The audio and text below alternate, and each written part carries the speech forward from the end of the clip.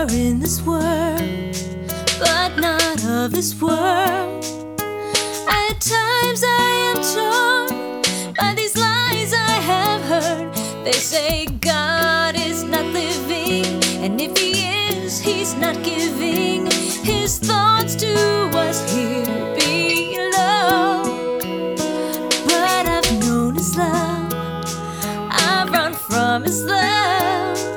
I know nothing here compares to what's from above. So when things try to draw me from the one I know who called me, I remember these faithful words.